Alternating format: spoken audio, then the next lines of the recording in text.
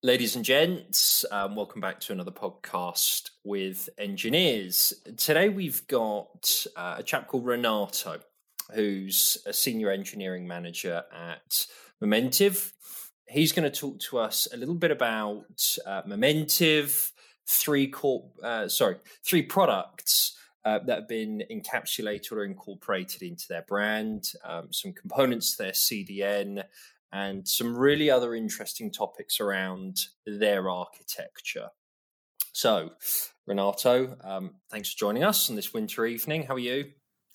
I'm doing great. Well, thanks for the invite. For sure, it's a lot of pleasure to be here in your podcast. Looking forward to the comments later, to the people asking difficult questions, and to the chat with you. Let's do it. Do you want to give everyone listening a bit of an intro into you, Renato, the guy, and also Momentive? Just give us that elevator pitch.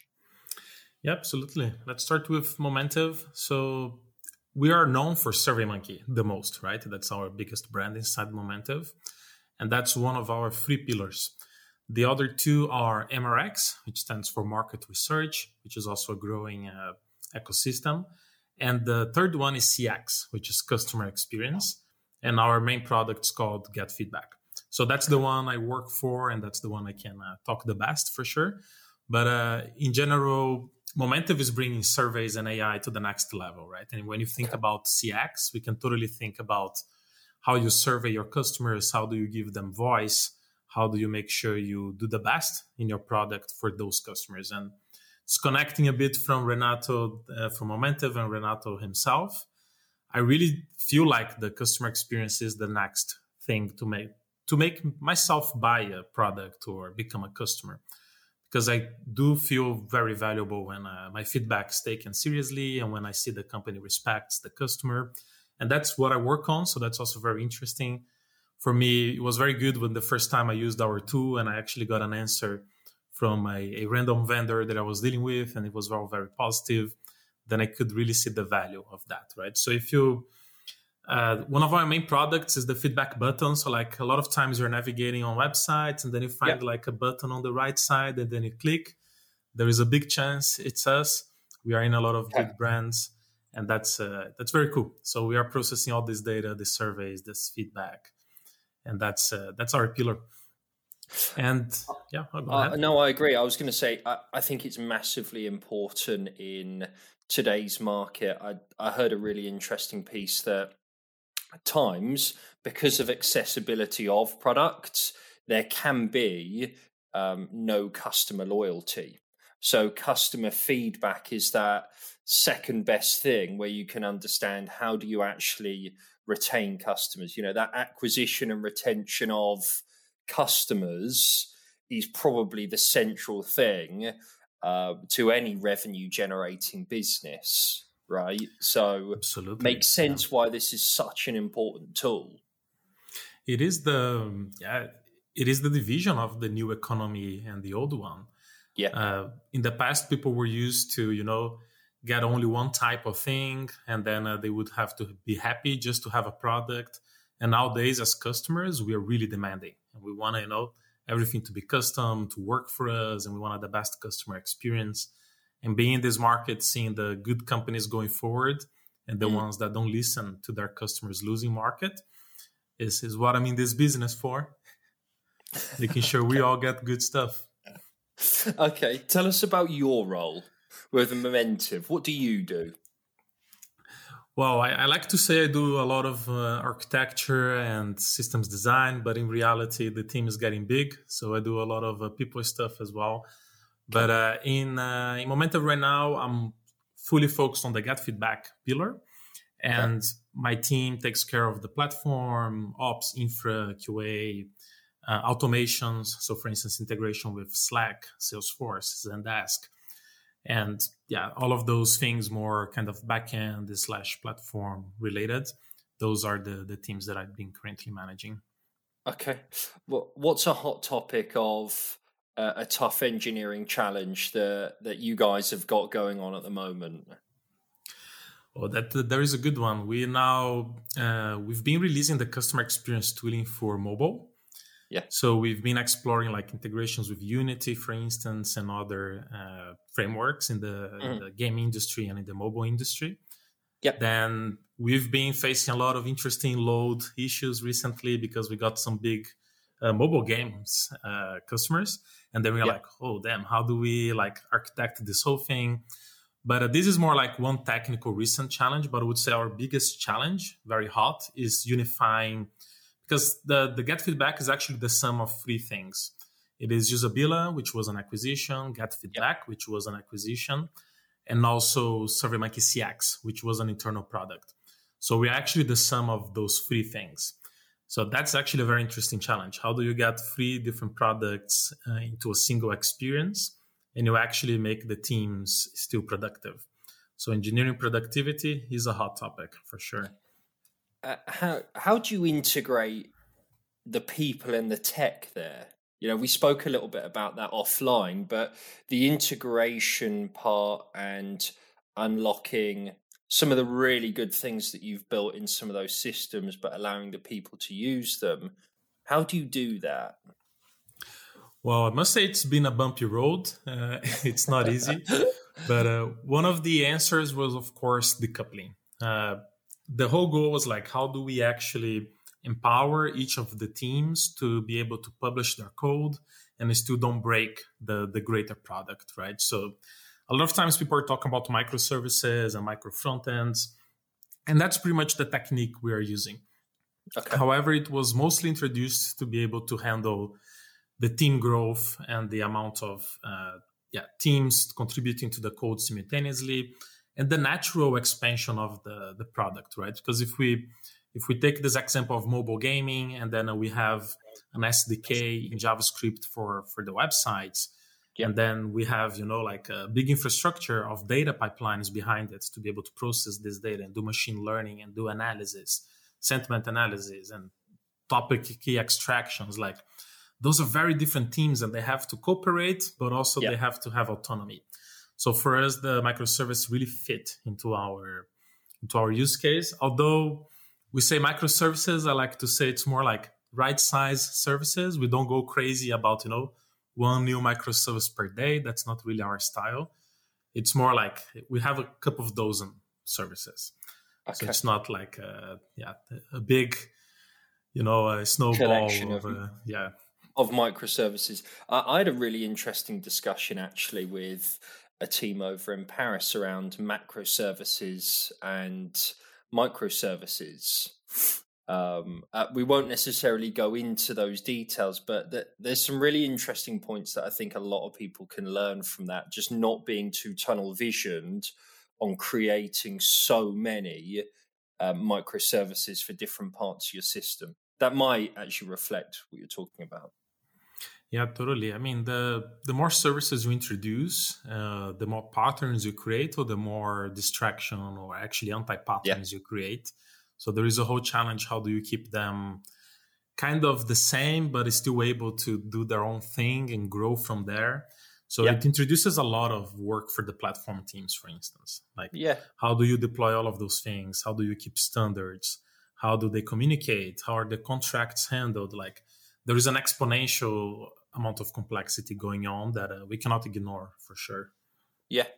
I can imagine with so many challenges, specifically the mobile games, I know I don't necessarily know some of the games that you're working with. I'd be quite interested to know if you can share it, but some of them can have 2, 3, 4 million unique users daily, and understanding customer feedback from them.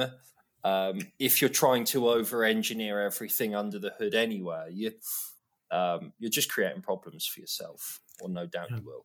Totally. And your example is very accurate. We're talking like this customer that we are piloting is really big, and they have like tons of millions of players every day. So it's quite interesting. Like really curious to see the outcome they're going to have as a customer.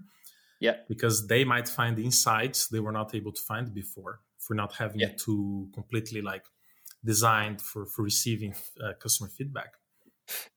Coinciding that with other companies that you must work with, especially in like retail, e-com, your scale must be literally off the charts with what you must deal with or handle. Well, it's not off the charts like crazy stuff. It is it's a good scale. Like we do about 500 million requests per day.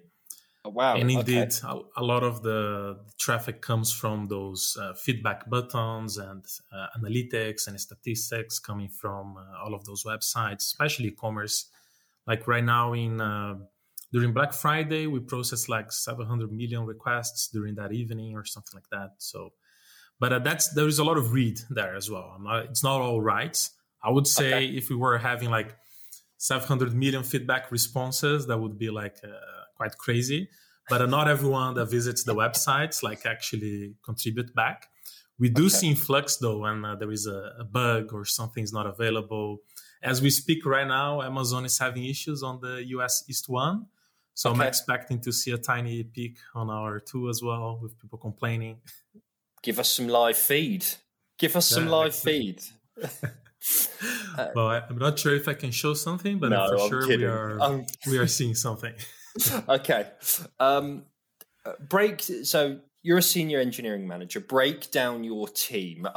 Help us understand the tech team, because people are probably listening to some of that scale and understanding we've got platform, we've got infra, other teams. So just break down teams and how they're organized. Let me break down the whole org because we have also like the other product engineering teams. So we have 2 sides on the engineering. One is the more product-facing teams, and the other more platform-like teams, which is the teams that I have. So on the product teams, we have the team responsible for collecting feedback. So that's called collect team. Yeah. So basically, they are the ones managing those SDKs for mobile, for SDKs for Unity, for the JS version on the websites, and also doing the first entry level of processing the responses. Then as we go down the pipeline, we have the team responsible for the analysis. So they take that feedback in, that response, and they start doing filtering private information from customers and processing the location or processing the user agent, and then going further into a bunch of machine learning algorithms we have. So we partner a lot with the bigger Momentive team to give us like a lot of insights when it comes to sentiment analysis, key topic phrases extraction, and all of that kind of stuff. So we have like this part of the product is called the enrichment of the feedback. Yeah. And we have like 10 plus asynchronous steps happening all the time. Wow. After that, this is always put into like Elasticsearch and other OLAP storages. So then it can serve for the dashboarding and all the real-time aggregation and analytics for our customers. Yeah. Then we have the people team, which is the people managing like contact. So let's say if you have a program where you have a CRM, let's say Salesforce, and then there is a customer associated, and then you send a survey to them, and then we want to start tracking like that, the surveys from that people over time. So there is a team created for that. There is a team called Plan as well, which resolves the like creating those programs. So let's say if you want to have a NPS, the Net Promoter Score, which is one of the metrics really being used right now around CX. So let's say if you want to have an NPS program over time with a group of customers, then you can bootstrap a program there. That's a new initiative. It's not released yet, but there is that team as well. And then the people team is actually on my side as well, because it's more like of a background processing. Then we have the ACT team, which is also on my side, which is responsible for all of those integrations. So let's say response comes in after it's been enriched and treated. Then we want to fire to Slack, emails, exports, Zendesk, et cetera, So there is a whole team dealing with that. And the reason is this team also behaves like a platform, because we want to make sure that we can add new integrations without having to code everything, because a few things are very common. Let's say error handling or retries or back off retries and queuing, prioritization, like all of those things are very common when you think about dispatching data out of the system. So this team basically not just created those integrations, but they also created the engines behind them. So new integrations can easily be added. That's why they work very close to our platform team, which then on my team, there is the platform, two platform teams basically, because we have a team in North America and one in Europe. Gotcha. So we have about 20 people in total. Inside of the platform team, that's where we have ops, QA. Then we have QA is mostly software engineers in test. So they're creating automation, smoke tests, and all that kind of cool stuff. Code coverage for everyone, because microservices introduces more complexity. So the software engineers in test help us with that. Good. They also develop packed contract tests. So they are kind of creating the glue between all of those services to make sure we can do contract testing. Nice. Then we have JavaScript engineers in the platform team to handle, for instance, distribution of modules via CDN. We can talk a little bit about that as well. Yeah. They will have backend engineers in the platform team as well to be able to handle common services. For instance, we run change data capture as a service from the platform team. So any team can use it. So we need some backend and Java engineers there for that. Let me see if I'm not forgetting anything. Then, the Salesforce team is also in my area. Yep. And that pretty much sums it up. Yeah. So before we talk about the module system, like you spoke about the JavaScript engineers and the platform team, because I think that's a really interesting part that we can talk about some of your front end or React components on your CDN. What type of culture do you try and create? Is there a standard ethos that you want within some of your engineering teams as to maybe how to problem solve or approach engineering? Do you have a collective way of working? We do have some cultural traits that we've been kind of making sure to feed over time. When we talk about, for instance, DevOps mindset, what I mean by it is the same example I gave you about the automations and the actions integrations we have. That's part of that mindset, right? You don't just create, a Slack integration that talks directly to the other systems. We make sure that we have a strong engine and that's going to be reusable. So there is a lot of thought going there, and all the teams really spend a lot of time on systems design, because as we use Kafka and messaging, event-driven for almost everything, it means there is a lot of power to tap into some of those wires and build from there.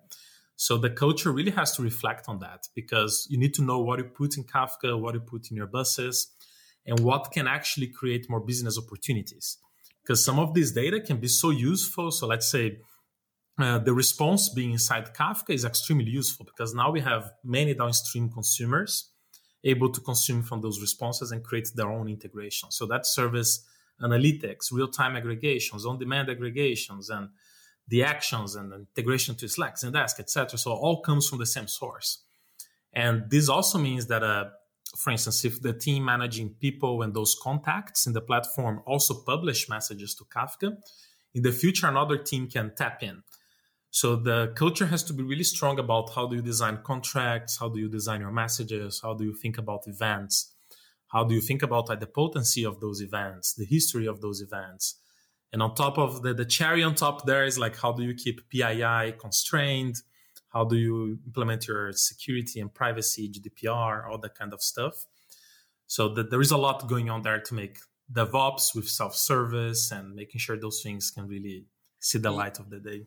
You hit a really interesting note, and you probably meant this because you probably talk about this at a senior level, about how much business opportunity they can create by tapping into different wires or different services, because it's a data game, right? So that is more a mindset thing. That's why I'm quite interested, as in how do you coach people at scale to do that? Because that is continual. That is if you like, a mental continuous integration thing that you need to keep coaching. You can't just say to someone, by the way, that piece of data is so valuable, put it there. because you need to continually reinforce that. So how do you think you will try and do that? Because that's what I think is a really interesting point. Yeah, really like your question. So be careful, otherwise we're going to spend 3 hours here talking about it. Okay. Yeah. You're hitting a very interesting point.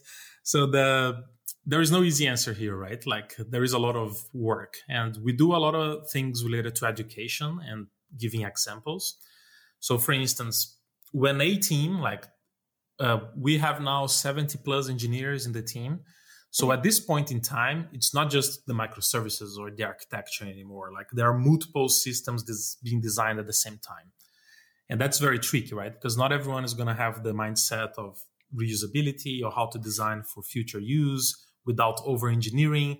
It's always like the fine-tuning, right? Because if you tell an engineer like, hey, this got to be reusable, maybe you're going to find yourself in a over-engineering rabbit hole. But if you don't say anything, you might find something so closed, so like hardened that you can never reuse it. So how do we balance that? We have a lot of mechanisms in place. So we have chapters. So we have like backend chapter, front-end chapter, where people share what they are doing. That's more like a large level. We have an architecture chapter that we have a bunch of champions in every team. I can talk a little bit more about how we created those champions and how we cater for that. And those champions, like they detect the right moments to involve the architecture team or to bring this to a higher group discussion. Like say, it breaks out from a single team and it goes to the backend chapter, for instance, or it goes to the architecture chapter. So we have some champions making sure this is happening. And we also have things like some of the design sessions get so interesting, we record them and then we share with others. And then we invite people from different teams for those knowledge sharing. So let's say we found a very interesting pattern with the event-driven and we found a way to solve a difficult problem. We're going to invite everyone and make like, hey, this session is going to be open for the whole engineering. Whomever wants to join, and then we record it and then we share it again. But there is a lot of repetition.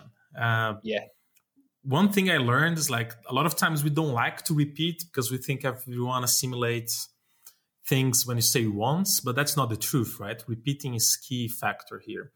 So we talk about Kafka, the capabilities of Kafka, event-driven, idempotency, handling events, privacy. Those are topics we talk on a regular cadence. We never stop talking about them. Do you show real examples of an engineer writing code where it's integrated with a different service and unlocked some value somewhere? Does someone maybe save that and maybe showcase that in a presentation and say, sadly, well, not sadly, but look what I did and this is why I did it? Because I think these things, I think, are massively important, as in reusability and sharing what you're doing. But the repetition part, even in non-engineering as well, I think is so important for people to learn. It's all about a mindset thing. Yeah, totally. One of the things that actually helps with the more coding is the hackathons. Okay. So we have once or twice a year a hackathon. And then, for instance, one of the projects we've done the last time, we got our feedback solution and we made it in a way that it could be embedded in any website. But because there is no customer associated with that, what we've done, we created, as soon as a feedback would come in from an unknown website, we would automatically create a dashboard for that domain. Then you think, that looks simple, but to make that happen, we tapped in like 3-4 different places that already had either a well-designed API or we tapped inside of the response stream inside Kafka. And we were able to do all of that without having to code in any of the existing service, right? Like we just tapped in 3-4 different places. And then we make a presentation and then we create a repo in GitHub and then we share it. And then we have other sessions to dig through the solution. And then people get more excited and they start becoming more creative. Nice. So that's why it has to be really a constant process. You can never stop doing it. Good. Okay. I think that's good. Really good advice for people in engineering, but in non-engineering as well. As in allow people to champion sessions and repetition and what's reusable. And you do have to showcase what you've done, your thinking behind it. So we didn't actually discuss that offline, but I think that's a really, really profound piece. Cool. It is. And let me add one thing. And please do. I think with the extra level is when, like product people and design people, they're not used to some level of flexibility, right? Yeah. They always think that like, oh yeah, I'm going to have to convince the engineers to do this thing. But when you put them in the mindset that your system is completely plug and play, that everything is a Lego, they also start getting more creative. And then engineers, design, product, everyone understanding that the system is a big building block, that it's not just like a single, rigid piece, then everyone gets more creative. And that's where the real group synapses and magic happens. Do you involve product in quite a lot of these sessions as well? We do make an open invite to literally everyone in the group, but the hackathon, we actively invite product and design as well, and other areas of the company. We That's go cool. And then we poke people. We're like, hey, join the hackathon. We are going to talk to your manager to make time for you. No worries. Like we do whatever possible to get the people there. Love it. Good. Talk to us about some of these React components in your platform team and in and around your CDN. Talk to us about that. Yeah, absolutely. So the thing is, I'm talking a lot about a bunch of cool things, but of course the team is the one making the magic happen. Okay. This one was a piece of a very senior front engineer. He realized we had this issue with like, hey, how, this was like almost 3 years ago, I think. It was like, hey, the teams are blocking each other on the pipelines, right? Like when you get 10, 15, 20 front-enders and they are working on their parts of the system, because those product teams that I mentioned, those 6-7 product teams, they have their own front-enders, back-enders, designer, product manager, and they want to move at their own pace, right? Some of them are making very profound features that take a year. Some of them are shipping every month. So everyone has a different pace. Everyone has a different strategy. So the big issue there was like, hey, there is nothing here for us that actually helps us to ship parts of the front end separate enough, but also together enough. So an example by that, the Analyze team takes care of the dashboarding, right? So you go there, you create your charts, you can see your feedback, you can analyze it, amazing. Yep. But the exports is not managed by the Analyze team. Exports is managed by the Actions team. But we wanted to ship an export button inside of Analyze. But we also wanted to ship an export button on the response list screen. And we also wanted to ship an export button in another random place. How do you start doing those integrations, right? Do you want the Analyze team to create the export button and then the configuration and then calling the other team's API to make it happen? Those things start getting a bit convoluted because when I change one setting on my exports, I want this reflected in other places. I don't want it I don't want to touch your repo. You don't want to touch mine. I want to be able to ship my features without having to ask the other team. And those things start becoming more common, and it gets very bad when you have to ask 3 teams to make a deployment. That's not what you want, right? So we were like, all right, we have to solve this problem. And initially we thought, all right, we can just deploy packages, right? You deploy a package with a React component. The other teams import that package in, and then everyone is happy. Yeah. However, your deployment still depends on the other team because I have to ship my package. They have to update the package on their NPM. Yep. They have to deploy their app. And maybe their app has is branched out. I don't know. They're making some crazy stuff and that's not on their schedule. Again, doesn't work. So we wanted something basically on runtime. We want to solve the problem runtime. So what we've done was kind of abused the React prop types. So what we've done was we took those prop types that usually define hey, what is the input of my React component? So you're going to have 3 fields, type string, type integer, type whatever. And then those are the necessary fields types to make my component work. Yep. So what we've done was we transformed that into a contract. We basically extracted those prop types and then we created it in a contract and then we gave that contract a version. And then that's something we deploy via a package. So we push that to NPM and then the we call the application that is importing that package the host application. So let's say I'm the analyze dashboarding, and then I'm going to import the contract for the exports, and I'm going to put it in the right place. And that's it, right? Like that contract specifies that I have to give free types, free fields. So the analyze team puts those fields there and everyone is happy. What happens on the other side is that contract has a major version. So let's say version 1. As long as the other team doesn't break that contract, they can deploy and push that package to a CDN. Okay. Makes sense. And that's loaded at runtime when the application is loading for the customer.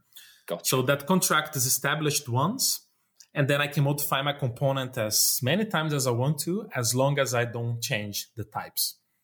Okay. And that's how we abused a bit of the prop types to make it work. There's, of course, some quirks in loading and sharing that's contexts. pretty smart. But yeah. How long did that take? This was 3 years, or 3 years ago. How long did that take? That's a pretty intuitive piece of engineering. It took a few months of development, but it was just initially like a single person doing a proof of concept. And then we were brainstorming, like this senior engineer was in the platform team and prototyping and playing with it until we reached the point where we're like, all right, this can actually ship. And then we started shipping team by team, making sure that we learned from our mistakes. So like the whole process maybe took a year of back and forth. And we are actually on the second iteration of it because after that, something came to existence, the Webpack Modules Federation, which came to exist on Webpack v2, which actually allows you to load external resources runtime in your application. So we're like, all right, now we can ditch some of the hacks we had to create on the loading of the JS packages and replaced everything now with Webpack itself. That's still rolling out. This is a very recent change for us. Nice, good. And all happy with it? Everyone's happy with it? Well, we're happy. Of course, like, I don't know if it fits, let's say, if you have a high volume front-end application, which is not our case because our high volume is mostly on the incoming feedback, not on the analysis. I think you could have some issues with like N+1 of like one module loading the next. So we need to do some pre-compiling there. But for our use case, which is most like our customers navigating on their data, we don't have, like sub 50 milliseconds requirements. So for us, it's working very nice. And it created the freedom we needed, which is teams deploy anytime they want to. They only have to coordinate if they break the contract, if they're introducing a V2 of the contract. Nice. Okay. You were pretty keen to talk about some parts that I think you mentioned you wish you were doing some more system design. We've spoken about Kafka, event-driven architectures. So do you want to talk to us about maybe some key components of the architecture or the system that you're proud of, that you've been able to get involved in and design? Because I know we spoke about some of those offline. Let's talk about them online. Yeah, absolutely. Another 3 hours of chat, so let's do it. Yeah, exactly. Love the little hands together as well. Exactly. Let's go. So one important thing to acknowledge is like when I joined the company, it was almost 4 years ago, this architecture already started taking shape. Two other architects already had this idea and they were like playing with it. And then after I joined, like more people started working on it, and now it's actually a thing. So it's now almost 5 years since conception to reality. Nice. That's why, like, in a very broad parenthesis here, that's why sometimes it's good that you spend a few years in a company, right? Because you can see those things growing and learning from your mistakes. But closing that parenthesis, I don't want to create trouble in the comment section. I don't think you will. I think I agree with your statement, and I could probably agree with any comments that come in the new set or comment.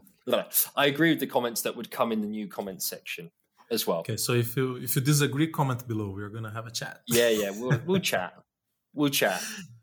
So this whole thing from conception to existence took at least like 2-3 years, and we are on the 5th year right now. So it's been a journey.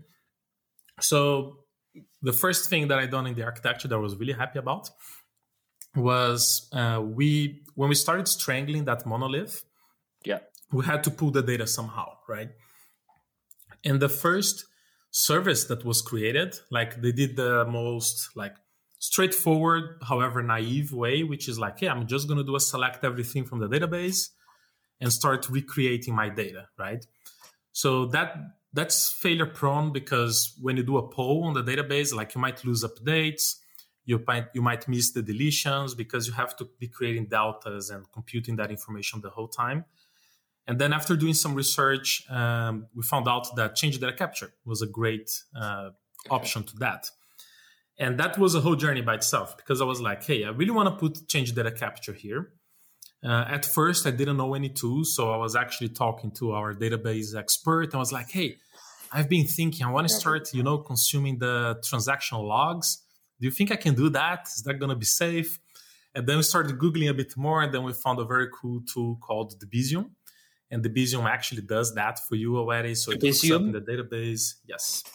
Cool. It's sponsored by Red Hat. It's fully open source, but Red Hat is the one putting the people behind it, making it a great product.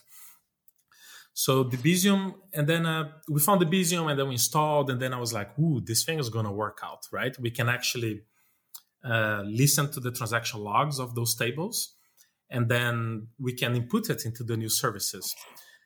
In between those two things, we also created one thing called an anti-corruption layer, because we didn't want to make the same modeling mistakes from the old system into the new one, right? So if I'm just blindly migrating the data, I'm prone to make the same mistakes.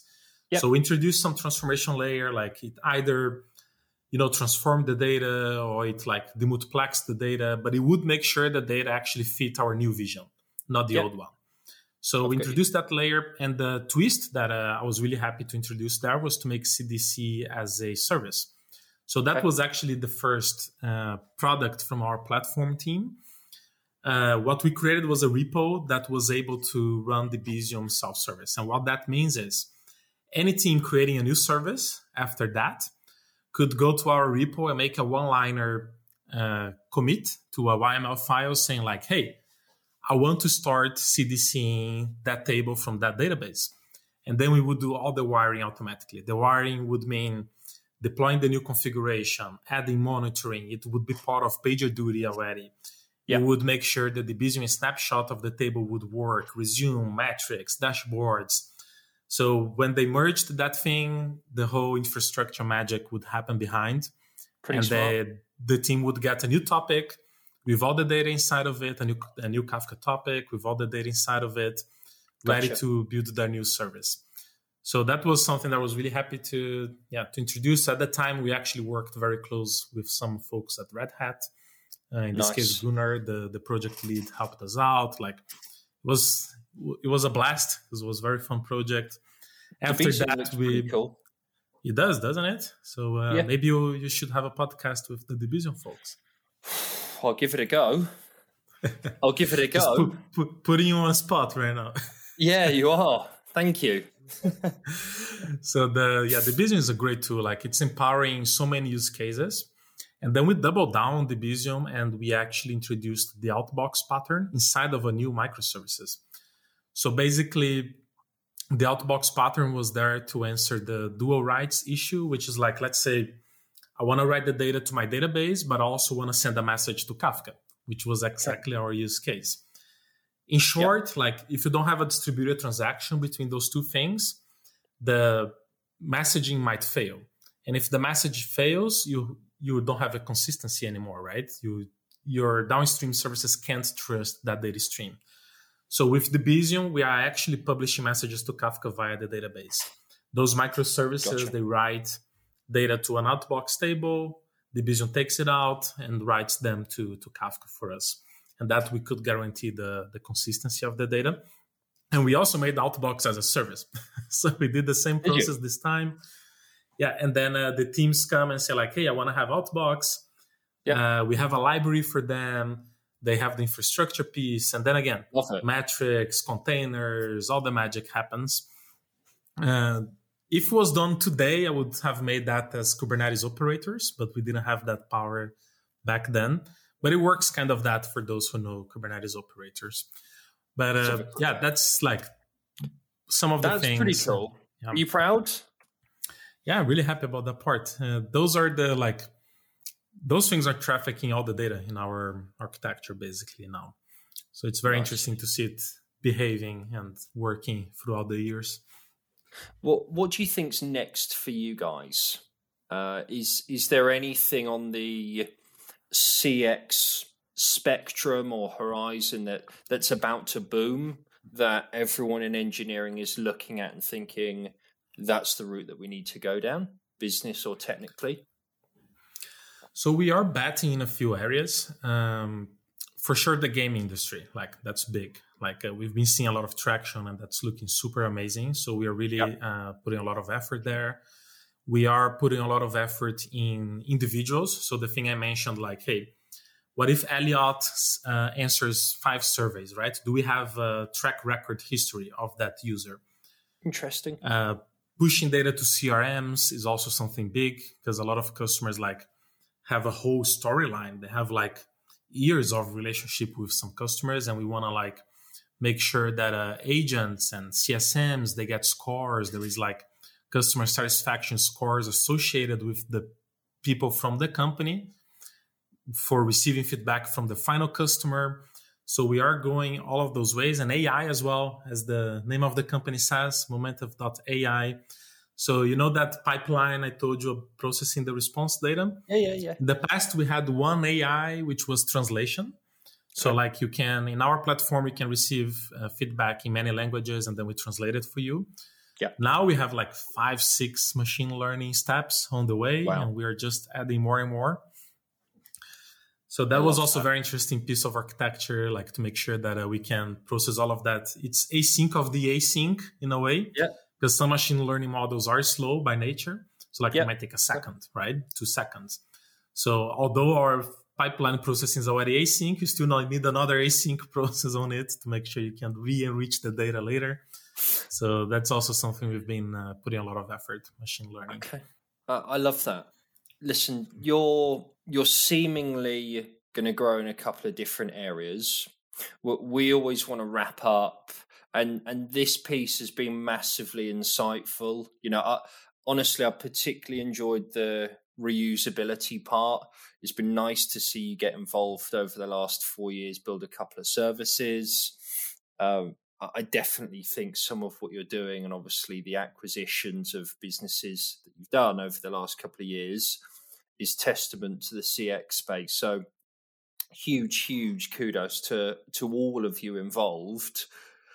If people are listening, if they're interested, how do they get in touch? Who should get in touch? As in, what sort of engineers? We always love to round off that way. And it's been successful in the past. No doubt it will be successful in the future. So just help us understand where you're going to look for talent over the next, let's say, 12 months.